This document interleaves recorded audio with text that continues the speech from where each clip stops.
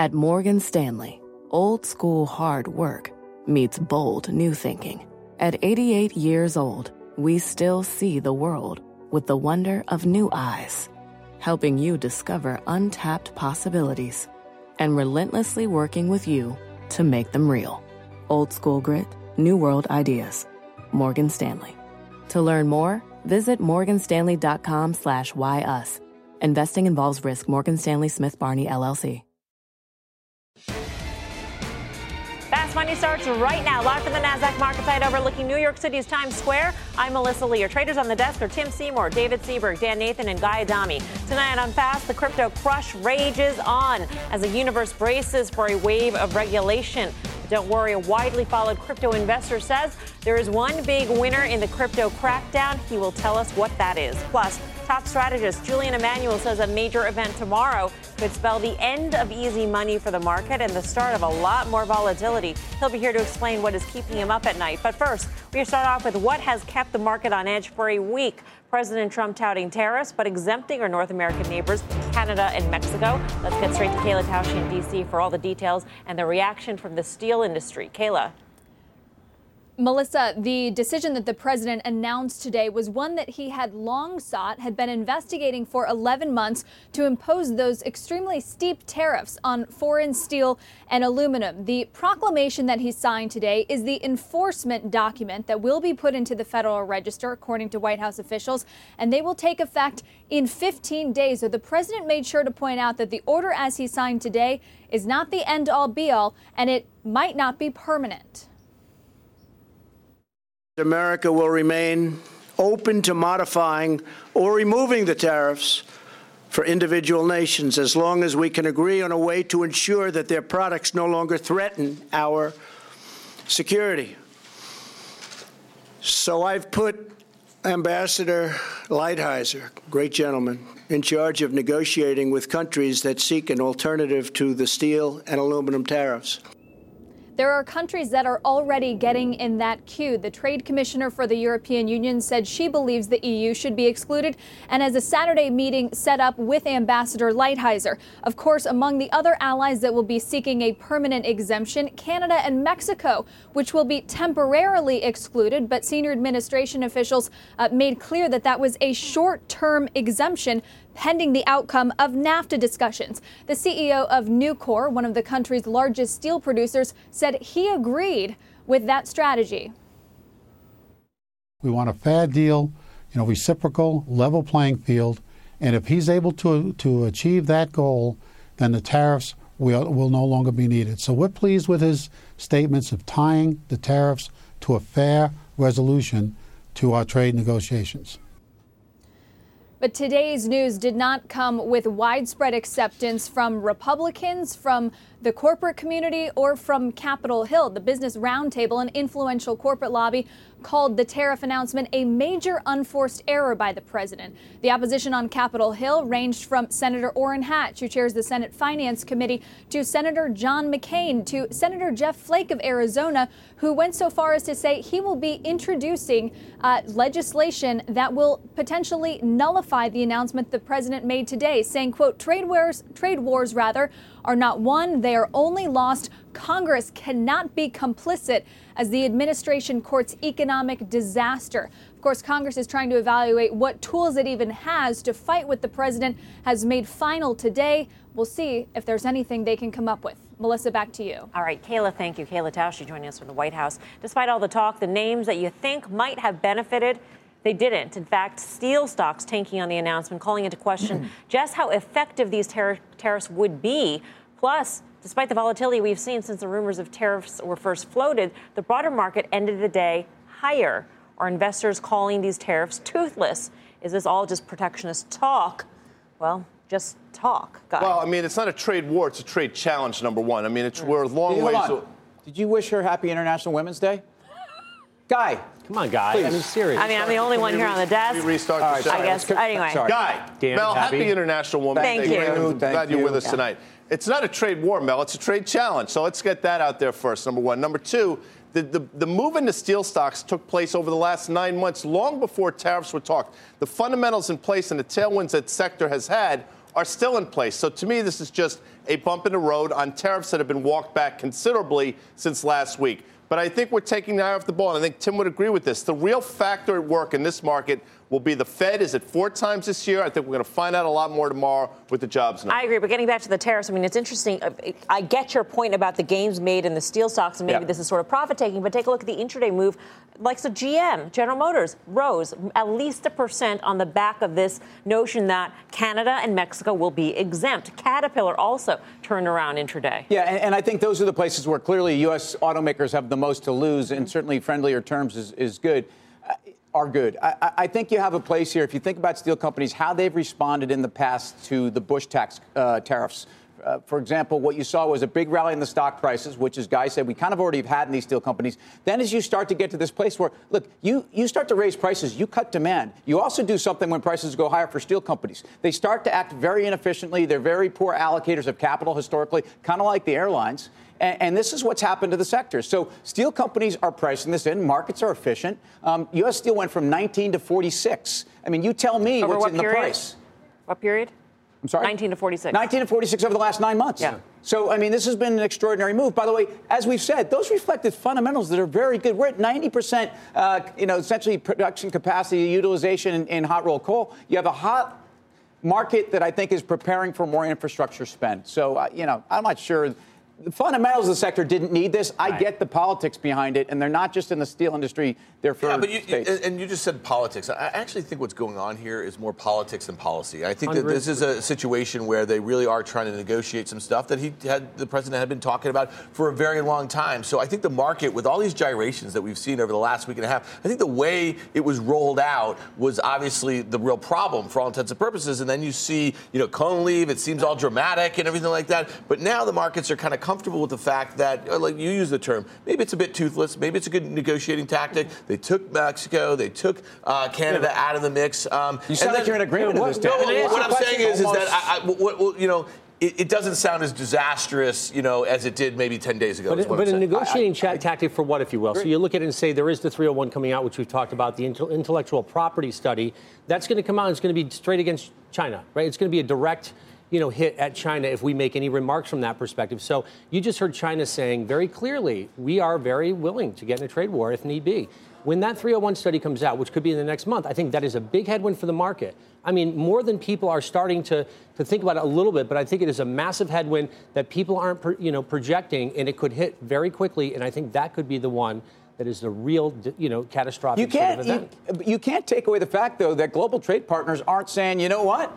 We're going to have to reassess a lot of stuff. Right. I mean, there is a positive response to this, and it is something that's going to support better terms for the United States. So I don't agree with these tariffs. I want to be clear about that. But I do agree with pushing back in places where we can cut better deals. And let's face it, at this point, the table is set for us to push back a little bit harder. And it's very interesting. The tone today was so much different from just the past couple of days. He's willing to negotiate. Right. It's 25 and 10%, but he's willing to either raise it or lower it at this point. Not permanent. And everything is not permanent. Everything is in actors, flux. All that stuff. I mean, think about the amount of steel that China, sends through Mexico into the U.S. I mean, so Mexico now has to be compliant, very compliant, or they're going to start to see a tariff that's going to be implemented on them that will be very difficult for them to absorb. So I look at it and say he's got this sort of negotiation tactic, I think, in play. Let's see how it ends. So what it comes down to is this. Do you buy these steel names that have sold off over the last day and a half on this dip? And I say, listen, Timmy's right. I mean, you've seen the move in U.S. Steel from 19 to 46 has been crazy. Doesn't mean it's over, I don't think. Valuations are still reasonable, and there's still tailwinds in the sector. This is a bit of a hiccup, but I think the sector goes higher. Do you fade the Russell? That was a sector that was seen to benefit because all the sales are domestic, or most sales are domestic, more insulated from a trade war. Look, the Russell's a really important kind of barometer or canary for you right now. And in fact, the Russell's traded quite well over the last couple of days relative to what some people might think. And I would argue that the Russell really is the Trump trade in a bottle. So let's see. It's really underperformed, though, if you think about it, over the last year, like large caps. And, I know it's outperforming the last week and a half. When we started to get a whiff of the tax deal, The IWM really started to rally back from doldrums from the midsummer. So in absolute performance, look, I think they've been largely, more or less in line, and tech's outperformed everybody. But you can't tell me that this isn't geared towards the small business. And I think that is something that you should be watching.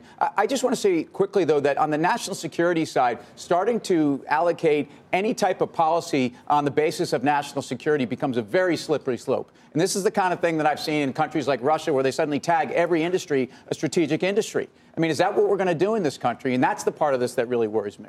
All right. Okay.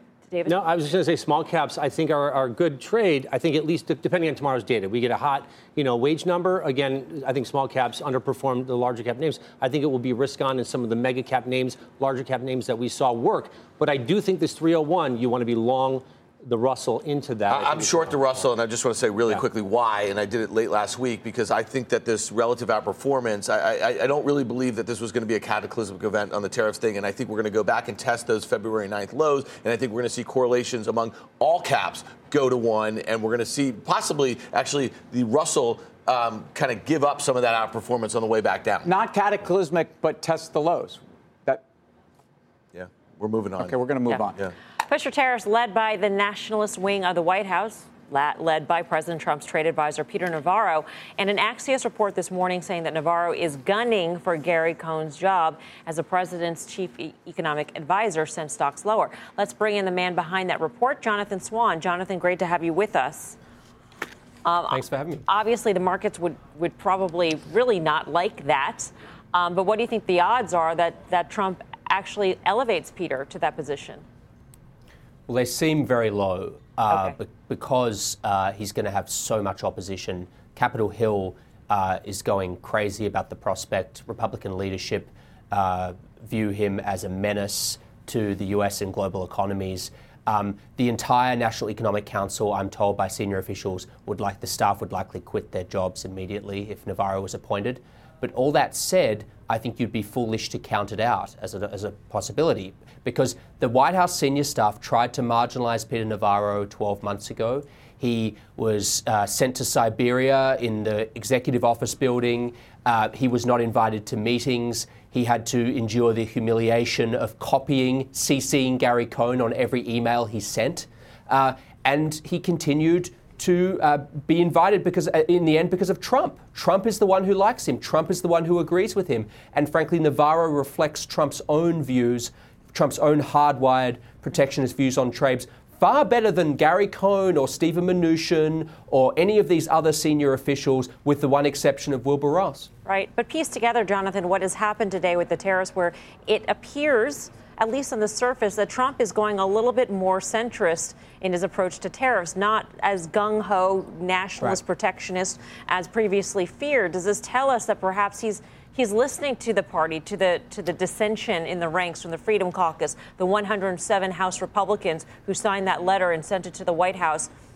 I mean, is this having an impact? I wouldn't draw that conclusion. Okay. The really key thing to understand about Trump's thinking with this announcement is he really does see this as an out of the deal scenario. He has come to believe, largely through conversations with Justin Trudeau, the leader of Canada, that he can use this to squeeze Canada and Mexico, particularly Canada, not so much Mexico, to get a much better deal on NAFTA. And if that doesn't eventuate, again, yes, it's flexible. Yes, he's leaving a lot of room. But people always, fantasize about it being, the business community fantasize about it being flexible in the right direction. This could still be flexible in the wrong direction. If the NAFTA negotiations aren't to Trump's liking, he could just as well go, well, you know what? Stuff you guys. I'm going to go right back to where I was. Just to understand, Trump didn't want to do any exemptions. He had this whole, privately he was saying things to the effect of, well, if I give Canada a break, then I get Japan on the phone and I have to do something for them, and slippery slope. But it was really the NAFTA negotiations that made him believe that this could be a viable strategy. All right, Jonathan, thanks for joining us. We appreciate it. Pleasure. Jonathan Swan. All right, so we're sort of in a tricky time. We've got the payrolls number tomorrow. Right. We are still awaiting for some sort of resolution or more clarity on the trade issue. What are you doing? Well, I mean, and just be clear, if anything, for all the pushback on tariffs, it's because it's growth drag, growth negative. That maybe alleviates some pressure, even though I don't think we see that for 6 to 9 months. in terms of trade. But I think tomorrow's payroll number, as everybody knows, the wage component is massive. I think regardless if that's a benign number, I think what we're saying on this desk, I certainly would agree with the statement that says I think markets are choppy to sideways. And what's been clear is for all those people that said we're going to test the lows or we're going to test the 200 like we did and we're going to set new highs, it's not that simple. The good news is that the VIX continues to close lower. And that is something that's very interesting. What'd you do today? I think if it's a benign number tomorrow, it's not a market to chase. I wouldn't be chasing it. I agree. I think we're sideways to possibly even to lower levels. I'm just looking for catalysts and looking at biotech names that do have catalysts like a Derm coming up, cheap stock. I think that you can make some money short-term in names like that. So I think the lack of balance in energy, you look at the XLE, look at the XLP, you look at staples. It's just, I think Guy mentioned it in an earlier block. You were talking about the lack of leadership. We know the prior leaders are the ones that let them back, but the S&P is still in the mid part of that range. So I'm short SPY, I'm short IWM, and I'm going to stick it out. I'm not particularly worried about the balance recently. You had the stealth rally in chips, Tim alluded to it. I mean, Micron's up from 41 to 55. I think it's a 52-week high today. They report on March 22nd. I think with some of these chip names, very quietly, you saw what Lam Research said couple days ago in terms of where their revenue is going to be. I think it means that memory is, there's still strength in memory. These chip names still go higher, and I think Micron in earnings on the 22nd is still a play. All right, coming up, the crypto crackdown is coming, and a top crypto investor says there will be one big winner. He'll be here to tell us who that is. Plus, speaking of crypto, in case you didn't get enough last night, there's one more of the interview with CEO of Ripple. We're dying to show you. We'll hear his big predictions for the crypto universe. And later, Pete Najarian is making a special appearance all the way from Hawaii because there's one stock he's so excited about, he had to interrupt his vacation just to do a fast pitch. We're live from Times Square in New York City. There's much more Fast Money right after this.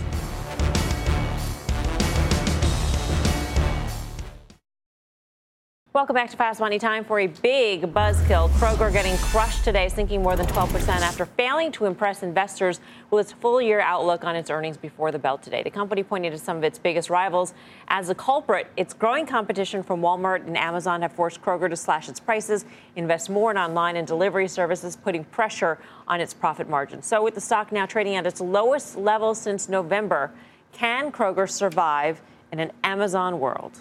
Dan. Yeah, I think they can. I mean, listen, this is the same thing that we talked about a month ago with Walmart, then we talked about it last week or just the other day with Target. I mean, at the end of the day, I think that Kroger, which has such dramatic market share in the U.S., they're going to have to spend, just like Walmart had to spend over the last couple of years, just like Target's doing right now.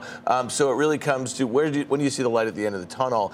From a valuation standpoint, it's probably starting to bottom out a little bit. I think last summer, people started to look at this thing and say, at this valuation, it makes sense no matter what they have to spend because Amazon's also going to be spending the integration with Whole Foods. It's not going to be such a quick fix. So I think there's multiple winners here. But Amazon doesn't need to prove to people that their spending is actually going to lead to at least outside market share gains. People assume that with Amazon. And what I think it's really interesting, what a tough week for the hardline retailers. I mean, think about Target. Think about Walmart's gone, from, I don't know where. 110 down to in the low 90s, 200-day, scratching the bottom. Why? Because everybody thought that Walmart was an Amazon, clone. Everybody thought that suddenly the tax deals were going to get these guys some kind of new break. By the way, all these guys are talking about one thing. They're going to take their corporate tax savings and they're going to spend it. And they're going to spend it on their business. And that may be good. Target's doing all the right things. It's not helping margins. Price investment, they call it. The competition is ridiculous in this space. Totally. That's Aldi, the bottom line. Lidl coming in from Which Germany. they mentioned, Kroger mentioned on the call. And I think what's really important to point out here is, and Tim, nailed it when he said Amazon doesn't have to really speak to,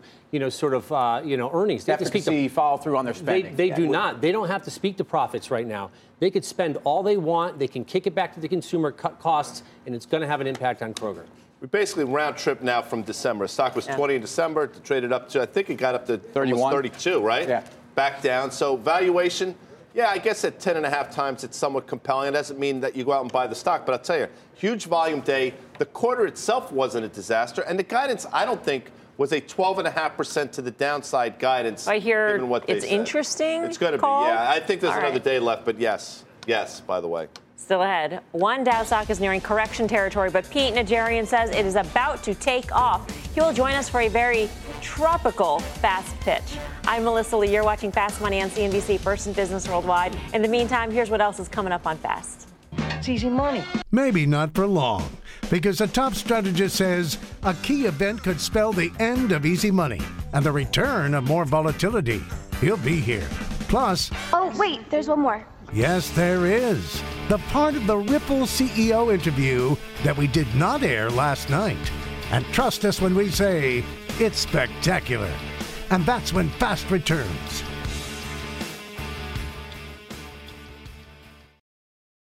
Welcome back to Fast Money. Bitcoin now well below 10,000 as investors fear bigger crackdowns coming for the crypto space. Bob Pisani's got more from the New York Stock Exchange. Bob.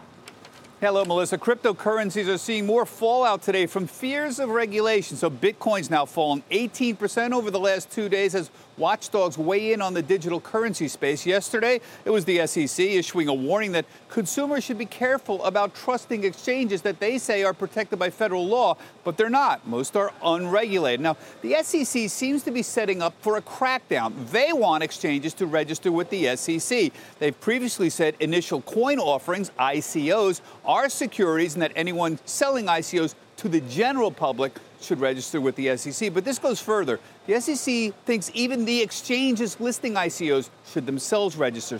It's another move toward further regulation. Also yesterday, a district court in New York ruled that cryptocurrencies can be regulated by the CFTC as a commodity. Now, the CFTC has already had the power to regulate trading in Bitcoin futures and other derivatives, but this ruling implies the CFTC has jurisdiction in the case of fraudulent activity involving any kind of cryptocurrency transaction, including the cash markets. In other words, general law regarding fraud can be used by the CFTC in dealing with cryptocurrencies in any form, whether it's cash or derivatives. Now, what's this all mean? Regulators started getting very noisy about cryptos toward the end of last year. So some of this can feel a little bit like Groundhog Day. You know, we've all heard this before.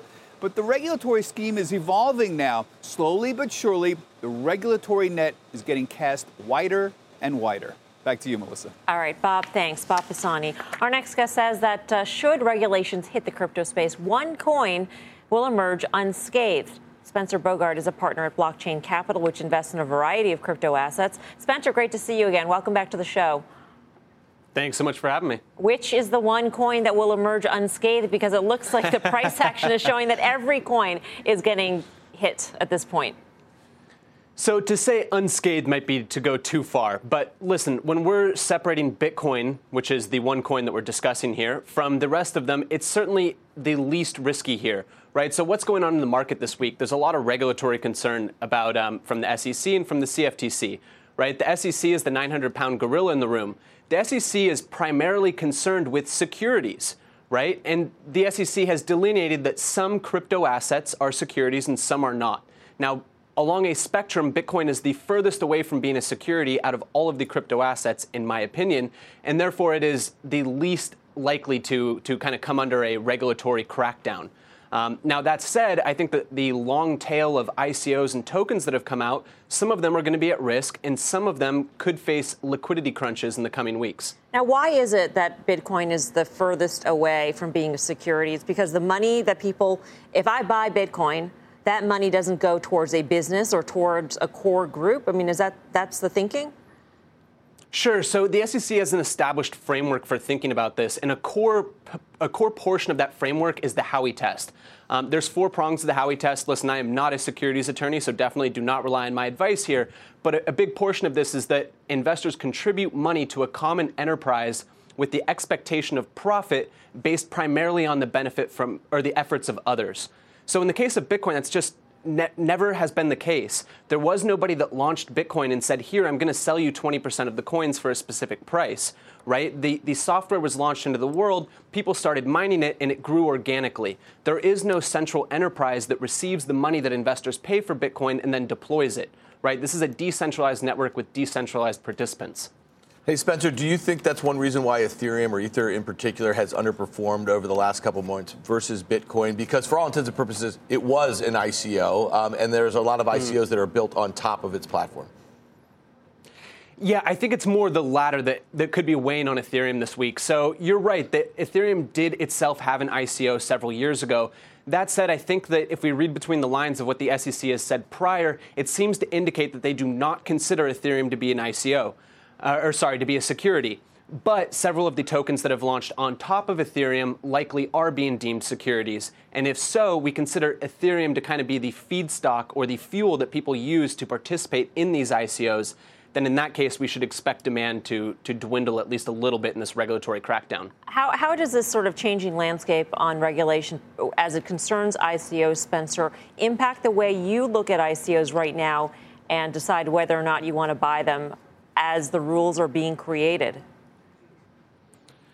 Sure. So, I mean, if we look at something and, our counsel or the people that we depend on, seem to indicate that something is a security, then we're going to want to see a project that follows all securities regulation. That means doing the appropriate filings and restricting your sales to the appropriate investors that are suitable for that type of an investment. That said, not all of the crypto assets that we invest in are necessarily securities. So some of them can be, crypto assets like Bitcoin that certainly are not securities. And in that case, we're a little bit less concerned about the securities framework and a little bit more concerned about the long-term viability of the economics. It'll be interesting how ICOs now market themselves in relationship to this. I mean, I would imagine that ICOs, from their standpoint, all they would say is, you know what, this is almost like a donation. There's no expectation of a shared profit in the future. I mean, that's essentially what Tezos' co-founders have said in relationship to the investigation that supposedly is going on into the $232 million they raised in an ICO. They said this is like a donation, and the token you get is a gift bag, implying there is no expectation of profit. I mean, a tote bag, I believe it is. A tote bag. Oh, yeah, I thought it was. Sorry, I remember it was a gift bag. But the same impact here. The marketing is going to change greatly, so we won't really. Do you really think that you're going to get paperwork from an ICO which says, "Hey, we're just like a securities. Here's our papers. Take a look"? Oh, definitely. Some of them definitely are taking that approach. So, we're seeing across the whole spectrum. So we're seeing some that are going the straight securities route, are doing all the appropriate filings and restricting their sale in an appropriate manner. And then we're seeing others that clearly think that they are outside of that, and that might be the right approach. Again, it kind of remains to be seen here. But I don't think that you can just change your marketing pitch and expect that regulators are all of a sudden just going to give you breathing room. Yeah, it's more substantial than that. Lots of developments here in the space. Spencer, thanks so much. Always good to see you. Thanks for having me. Spencer Bogart. Wow. I look at it, in my opinion, you heard about Ethereum. Like, my view is that we're going to have the adults get into this game, the institutional investors, the real money come in. You need to have regulation to some extent. And I understand that it's going to be a little near-term painful and there's going to be a hiccup. There absolutely are some bad actors out there that are going to get shaken out. But right now, we're looking at a setup where it's really an incredible buying opportunity, from my perspective, in the Ethereums of the world, these protocol layer tokens that sort of have real utility value. I look at it and say you shouldn't be taking your foot off the gas here. You should be stepping in and making sure that you're adding to your positions. So let's play in the stock game. So Patrick Burns, the CEO of Overstock, and that stock has effectively been trading lockstep with the cryptocurrencies for a long time. Steve Grasso pointed this out months ago. But today, interesting, right? All these crypto names lower. Overstock was actually up 3% today. Maybe that's your first tell on this name for a long time. They report in a couple weeks. I don't think their earnings necessarily are a catalyst. But for the first time in a while, this stock is sort of decoupling from the cryptocurrencies. All right, still ahead, Ripple Part 2. CEO Brad Garlinghouse making a major prediction about the future of crypto in a never-before-seen part of our exclusive interview. We will bring you those comments. Plus, Pete is bringing the heat fresh off the sandy beaches in Hawaii, ready to pitch one Dow stock he says is about to bubble higher.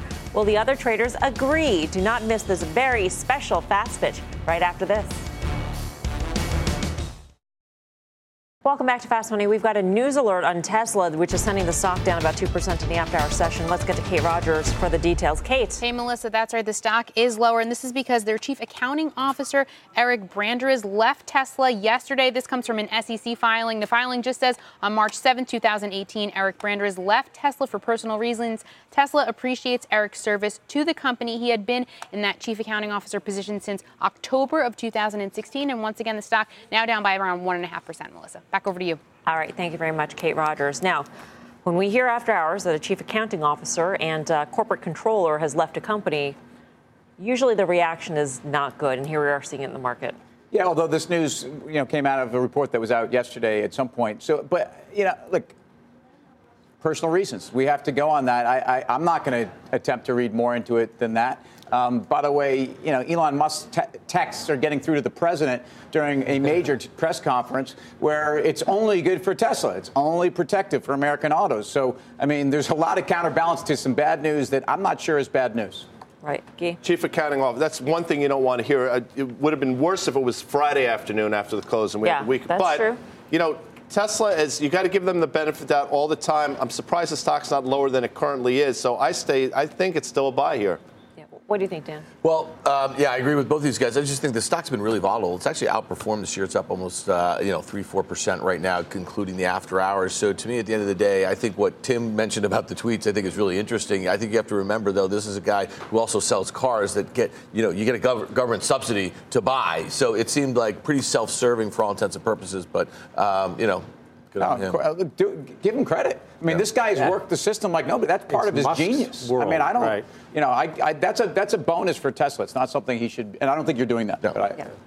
Let's move on here. We're just hours away from the February employment report. Economists calling for 205,000 non-farm payrolls to be added, while the unemployment rate expected to tick lower to 4%. Now, this morning, the ECB just took steps to end its easy money policies, and our Fed is expected to raise rates in a couple weeks. That combination has our next guest worried. Julian Emanuel is a chief equity and derivative strategist at BTIG. Julian, always good to see you. Great to be How here. worried are you? In the short term, it's definitely a cause for concern. Basically, if you look at this entire correction, it has been a function of elevating uncertainties. 2017, investors got paid to fade monetary and governmental uncertainty. That's no longer the case. We're in a higher volatility regime. With the VIX creeping back down toward 15, anything that's going to upset the apple cart in the next few weeks coming into this March 21st Fed meeting is a concern. Longer term, though, and there's a big but here, if the economy continues to grow, the Fed can continue to hike, and we're going to be just fine. Is really the fear not of rising interest rates in general, because theoretically rates are rising for the right reasons, the economy is growing, but that there will be a Fed misstep, that there will be an overshoot or an undershoot on the Fed's part, particularly when we're talking about the impact, which we still haven't fully seen, of tax cuts and the impact of possibly tariffs as well, which would be inflationary here in this environment. Right. So the inflation question has been on everyone's mind, and clearly we're focused on this average hourly earnings number on Friday. But the fact is that those are a lot of unknowns, and the Fed has ended every bull market for the last 40 years by tightening too far. But again, with an economy set to grow in the mid-twos this year and next year, we think there's a long way to go. And if it's communicated properly, and that's the challenge for the new Fed chair, we can stay bid. Julian, how about the technical dynamics? The ECB met today. Mayor Draghi actually removed some language about possibly ramping up QE, which means I thought it was a hawkish statement today. I think the ECB controls U.S. rates as much as the Fed does right now. What do you think? I absolutely agree with that. And that's sort of, you have to throw that all into the soup. And interestingly enough, the market actually sold the euro on what was a hawkish statement, which to us actually points out to a lot of what this correction in the equity market is all about, and that's positioning imbalances. There's a lot of shorts in the dollar. There's a lot of longs in some of the very sectors that have worked very well in the equity market, and there are a lot of bond shorts. That could change in the Julian, can you explain that to us? Because that's really important. You said that the reaction of the euro today on the hawkish statement, heading into 2017, people were convinced that the Fed was going to continue to raise rates, they're going to continue to tighten, and the dollar was going to go higher. And it did the exact opposite. It declined about 10%. So are we about to see a dollar move the opposite way? You just said there's a lot of shorts there. We think that's entirely possible. The key to why the dollar was sold last year, even though the Fed kept moving, is because the U.S. grew below that of Europe last year. That's set to change. Sort of the normal relationship is going to take hold again. And so, again, when you think about positioning, we do think there's a chance for dollar strength coming up. So in terms of equities, where do you stand? So in the short term, we really like real estate because real estate has traditionally worked well. When the dollar goes stronger, you don't have to worry about sort of tariffs and so on and so forth. We also think healthcare works for the same reasons, immune to macro noise for the most part. But again, as we get back into this growthier and sort of work through the correction, we think financials continue to work because rates are going higher, and those are tailwinds. And we think energy, actually gone and forgotten, a very small weighting in the S&P, is about to make a comeback. Julian, good to see you. Thanks for coming by. Julian Emanuel, BTIG. In terms of the jobs report specifically tomorrow, is good news, bad news for the market? So about 3 Fridays ago, before we went on hiatus for the Olympics, we sat around. BK was there, Tim was here. Tim said, we're coming into a place where good news is bad news and bad news is going to be bad news. And that Friday was when this whole volatility thing started. Right. And I think that's going to manifest itself again. I think I'm going to paraphrase Julian, but I think what he's saying is the pendulum in the short term, at least, might have shifted where good news potentially could be bad news for the market. I just think that as far as the dollar and the euro goes, I think the dollar still has downward pressure on it, twin deficits. I think import inflation, all these things we're talking about with tariffs, I think this puts pressure, inflation. I think we're going to be reissuing a lot of debt. I actually think that the dollar stays weak. That's good for markets. It's great for emerging markets. It's great for commodities. And I buy European financials. I think good news is absolutely bad news. And I think the market's going to react to that. And I think that's why I said it's going to stay sideways for a period of time. Look, there's no question. He talked about short bond positioning. That's going to have an impact on yields as well. So I do think that we're going to see a spike in yields here a little bit. But I don't know that it gets away from us to the point where it has a meaningful impact over the long term if the growth narrative stays in place over the equity investments. Still ahead, a once left-for-dead 90s tech darling is surging, up 90% in the last year. Some traders think it could go even higher. We will give you the name. Plus, Pete Najarian brings us the fast pitch. Fresh off the surf in Hawaii. It's going to be so hot, we decided to make this special cardboard cutout of him. Much more Fast Money right after this.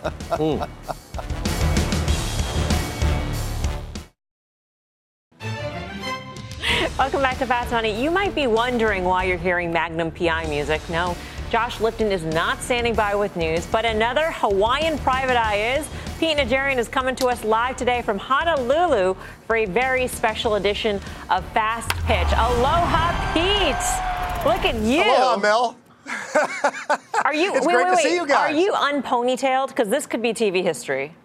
Yeah, actually I am. I'll even give you a little tease. Yeah, I'm a little bit unponytailed, yeah. Wow. I'm letting it fly today, Mel. Letting it fly. All right, Pete. Well, go ahead with your pitch. What is it? All right, here's the pitch for today. It's Coca-Cola, and I've liked this name for a very long period of time. I've owned it for a long time now, and I still think that there's plenty of upside. And so I'll give you the 3 reasons why I think that. 1, the management. Now, Kent was great. He did a great job of diversifying this company. But somebody else who's been with the company for a very long time, since 1996, is James Quincy, who's been phenomenal. He's done a great job. He just got in a little over a year ago. But the diversification of what they are wanting to do with this company. Now, they didn't go the Frito-Lay's route that we've seen out of Pepsi, but they've diversified away from carbonation. As a matter of fact, fundamentally, what I really like about this company is the fact that they've got 21 companies within their company that all produce over $1 billion worth of sales. So they've really diversified themselves. They've gotten themselves into an area of growth, and where they've seen the growth is the earnings growth projections going forward about 8.25%. They've had margin expansion. They continue to innovate themselves, and I like what the company's doing. They've moved more towards milk, sports drinks, water. They've done everything, juice, but that diversification is what I really like, Mel. And I think going forward, they're going to be something where the real growth is going to come as they push more and more in depth into India. That's where the real growth is going to come for in the future. Aloha, Pete. It's Tim. Hey, man. Aloha, Tim. I agree with you on the call. I get concerned on Coca-Cola on valuation only. I think the move out of CSD is very bullish, like you said. How do you rationalize the multiple here? Yeah, the multiple right now, you're talking about somewhere a little bit north of 20, but actually, Tim, as you know, if you go forward and you look at that earnings growth that they've actually got right now, and they are bringing in cash, this is a company that's trading, if you look forward next year and the next couple of years, they actually are in the upper teens. They're somewhere between 18 and 20, call it something like that. But the growth that I see going forward, Tim, that's what excites me. And the growth particularly, and this is right up your alley, is India. They continue to go there because of the fact that carbonation is not what Coke is anymore. Used to be 90+% was carbonation. Now we've pushed towards 70%. That's something that I think Coca-Cola has done a great job at, and that number is going to come lower. All right, Pete, stand by. We're going to vote now. Tim, kick off the voting. By the way, in the crypto block, we did the Howey test. This is the Howley test, Pete. And it's a buy for Coca-Cola. It's the Howley test for Pete, and you're winning for me, man. Coke. Listen, I like Pete's pitch. I think it was amazing. I'm a seller here only because of valuation and the diversification side, which I think they're going to execute on. I think it's going to take time, and I think pricing within the soft drink space is still struggling. Dan. Hey, Peter. Great to see you, brother. We miss you. I'm going to be a buyer of your Coca-Cola, and let me tell you why. You guys are talking about, you're looking at the out year at like 19 times. The stock actually hasn't been that cheap on the out year in a while. Expected to have double-digit earnings growth this year, about 8% next year. So I think you see a trade back up towards those highs if the market's stable to higher after the next print. Gee? Yeah, you know How do you vote? what is this chalkboard? I don't need that. I'm going over to the smart board. Uh-oh. Oh, my Pete. goodness. Coke and a smile. So I say yes to Pete. And I love the freak flag right there. Put the arrow there. You know, Coke, it has an Coke E has in an E it. at the end, yeah. I put an E right there. There's my Coke. What's wrong with him? I don't know. So All right. yes. So 3 buys, 1 sell on the desk. Pete, outstanding job. Enjoy the rest of your day out there. What's on the agenda here? A little bit of surfing, and a little bit of fish afterwards. Sounds like a good day to me. All right, yeah, it does. Well, we'll see you later because we're actually going to, share with you the results because I know you're eager to find out how America voted. You out there, go to Twitter because you can vote right now in our poll whether or not you're buying or selling Pete's pitch for Coca-Cola. We'll reveal the results later on in the show. Plus, a never-before-seen clip of our exclusive interview with the Ripple CEO Brad Garlinghouse making a huge prediction about the future of crypto. You will not want to miss it. You're watching Fast Money on CNBC in New York City's Times Square. Don't go anywhere. We'll be right back. Welcome back to Fast Money. Earlier this week, we were out in San Francisco at the Credit Suisse Blockchain West Symposium, where our own Brian Kelly spoke with the CEO of Ripple, Brad Garlinghouse. Now, we aired some of the interview yesterday, but we also asked Brad what his 2 big predictions for the crypto universe were. Here they are. I'll maybe make 2 observations. I do think, I was out here in 1997, and I felt like there was an internet movement, and I feel like this is very similar. It feels very much like there are going to be lots of companies spawned, and I think those that focus on solving a real problem are going to be interesting. I do think there's going to be a lot of consolidation. So to your point of like what's going to be break into a media feed, recently Circle, a blockchain, a crypto company, bought a company called Poloniex, a digital asset exchange. I think there's going to be more consolidation, and I think that they will grow in size. I'll predict that the Fidelities of the world will be in this space. I mean, they're already, I think, it's relatively well known that the chairwoman of Fidelity was mining Bitcoin under her desk. Right. I'm not saying Fidelity specifically, but this is a new asset class, and it's going to continue to grow. And I think, there'll be reason to break in as it continues to grow. What do you think of the predictions? I think his first prediction is the most important one, and especially just being at that conference, Mel, and talking to all those people. These are some of the smartest people in finance and some of the smartest people in tech. And then what's different this time about the internet, they have the same conviction about the internet. They did not have tried and true managers like guys like Brad Garlinghouse running these entities. And that's what's different this time. So we are going to have peaks and troughs as far as the valuations of the assets, of the crypto assets. But some of these organizations like his are here to stay. All right. Yeah. And the second point about Fidelity, I mean, the whole point is that brings back regulation. Fidelity's coming in when there's regulation. They have to, and that's good for all this. All right. Well, switching gears, BlackBerry getting a boost today. The options market's betting there's more gains ahead. So, Dan, why don't you break it down for us? Yeah, so let's talk about BlackBerry, talking about the 90s here. I mean, what's really interesting, what are you talking about? Happy Women's Day. Here's the deal about this BlackBerry today. Call activity went berserk, and overall options activity was 4 times average daily volume. About 90% of that was in the calls. There was news that the company is going to sue Facebook over some of their messaging patents. And, this is a company that actually successfully sued Nokia a few years ago, got an $800 million settlement. They have a great balance sheet. They have $2.5 billion in cash on a $7 billion market cap. So I think some investors are saying, hey, listen, these guys are not growing sales. They have no earnings, but maybe their patents are worth something. And maybe that means something for M&A too. Who knows? Here's the deal, though. Today, a lot of the options activity was in the March 9th weekly. Tomorrow, expiration 12.5 calls. They were trading about 45 cents, I think about 8,000. That's just short-term traders playing for a continued breakout here. That's not the sort of options activity that you generally be looking for to play for a longer move. And look at this thing. It's got a really nice uptrend here. We haven't talked about BlackBerry in a very long time, huh? Since BK put it in his top draw, I think. Remember that? Almost because of the QNX. All right. Thanks for that, Dan. For more options action, check out the full show tomorrow, 5:30 p.m. Eastern Time. You know what's up next? What? Pete's pitch for Coke. What are the results? There's still time to vote, so head over to Twitter right now. We'll reveal what you say, America, about Pete's pitch right after this. So good. Welcome back. It's a moment Pete has been waiting for in Hawaii. And you know what song is popular on the beaches all across Hawaii? Toni Braxton's Unbreak My Heart. That soulful ballad of pain and sorrow provides a soundtrack to the beautiful coast, because America is not buying Pete's pitch, but it is up 0.5% in the after hours. So there is the frown on Pete. Bye, Pete. Thanks. Tim, final trade. It's the island version of Unbreak My Heart.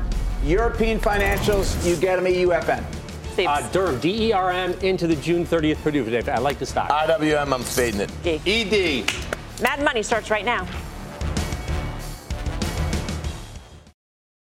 Is America's primary system working?